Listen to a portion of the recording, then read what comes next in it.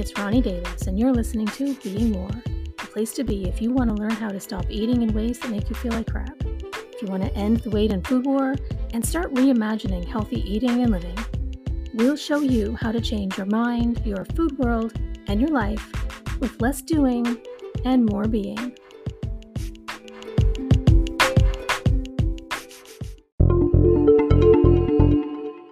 There's a myth floating around that it takes habits 21 days to form. But I'm here today to debunk it.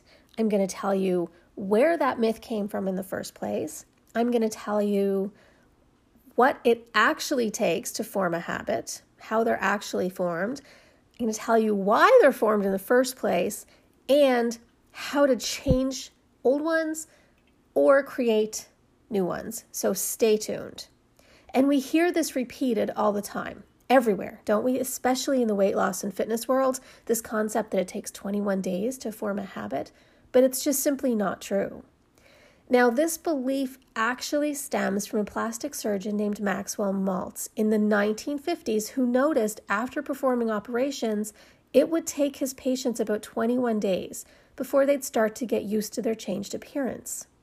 He wrote about these experiences, stating, "These and many other commonly observed phenomena tend to show that it requires a minimum of about 21 days for an old mental image to dissolve and a new one to gel." Then in the 1960s, he published his beliefs in what turned out to be a best-selling book called Psycho-Cybernetic. In the decades since, popular self-help gurus latched onto his work, and the more people who spoke of it, the more it got changed from it takes 21 days to get used to changes to instead it takes 21 days to create a habit. That's how this popular myth became so widely believed to be true. But no, it's not at all true. One study published in the European Journal of Social Psychology determined that it can take anywhere from 2 to 8 months to build a new behavior into your life. So our lifestyle and our long-term habits, patterns of thoughts and behaviors are literally wired into our brains at the neural level. So they are powerful determinants of behavior and difficult to change. Plus, the more and longer we rely on a habit or a thought pattern or pattern of behavior, the harder it gets to change because the more hardwired it becomes in our brain. So why are habits created in the first place? Well, they occur because our minds are inherently wired to survive, and having our brains wire autopilot habits is a real advantage.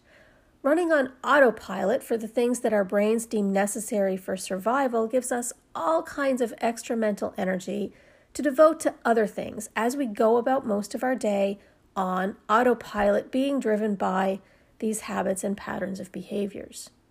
The downside is that habits can become so ingrained that we keep mindlessly doing them even when they start to become destructive, or if they start to become destructive, because the brain still mistakenly recognizes them or thinks that they're essential for survival.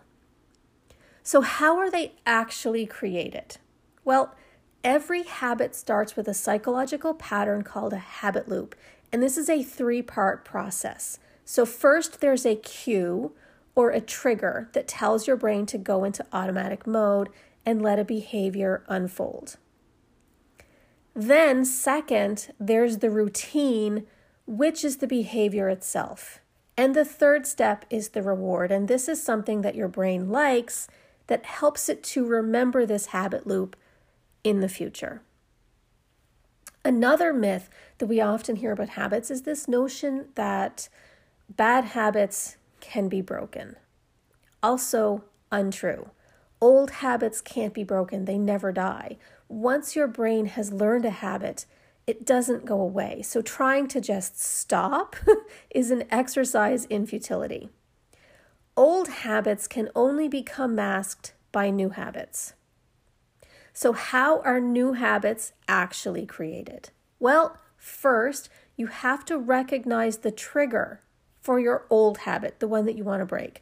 Breaking your old habit requires carefully paying attention to what where, when, and why this habit or pattern of behavior is triggered in the first place. And this all comes back to self-awareness that I talk about so often, and why mindfulness is so helpful, because you need to be aware of what, where, when, and why this behavior is getting triggered. Then you have to wire a new habit to override the old habit, right? Because the old ones they don't go away. You have to overwrite them with new ones. So once you recognize the trigger, the second step, the trick, is to consciously and mindfully repeat your new desired behavior, action, or thought instead. And the better this new habit that you're trying to build makes you feel, the easier and faster this will happen, because then you get a reward, right? Wiring a brand new habit works much in the same way as rewiring old habits. But in this case, you get to pick something to be your trigger instead of having to recognize what an existing trigger is. For example, when I started lifting many years ago, I would go straight downstairs to do my workout as soon as I dropped my daughter off at school. So my routine became drop her off at school, come home, go straight downstairs.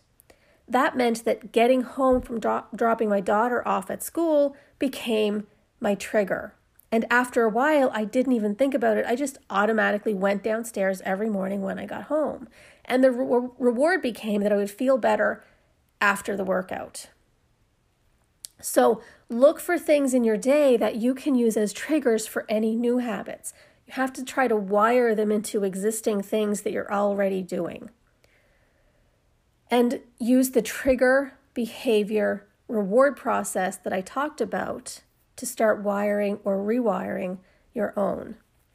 So why is all of this important to know? Why does it even matter? Because in a lot of ways, our habits, our patterns of behavior determine our lives, right? People don't decide their futures, they decide their habits, and their habits decide their futures. And because we really need to start adjusting our expectations. So often we jump into these 21-day challenges and things thinking that a brand new life is waiting for us on the other side if we can just stay strong for a mere 21 days. It's only 21 days after all, we think, right? We can do anything for 21 days, but after a few days it starts to get hard. A week or two in, we fall off, and then we judge and blame ourselves, feeling like if only we were stronger or better or had more willpower, we could be as successful as everyone else. And then we give up because we feel defeated and blame ourselves for failing. But it's not you failing to build a habit in 21 days. It's that the concept simply has no basis in how habits are actually formed. So that's why it's important to understand why this simply isn't true and what it actually takes to build a habit. So instead of trying to white knuckle your way through these ridiculous 21-day challenges, these strict programs that are just simply not realistic, start working with your brain and how it actually wires a habit. Trigger, behavior, reward. And then just repeat that over time, because it takes obviously repetition as well. That's how you will actually change or create a new habit.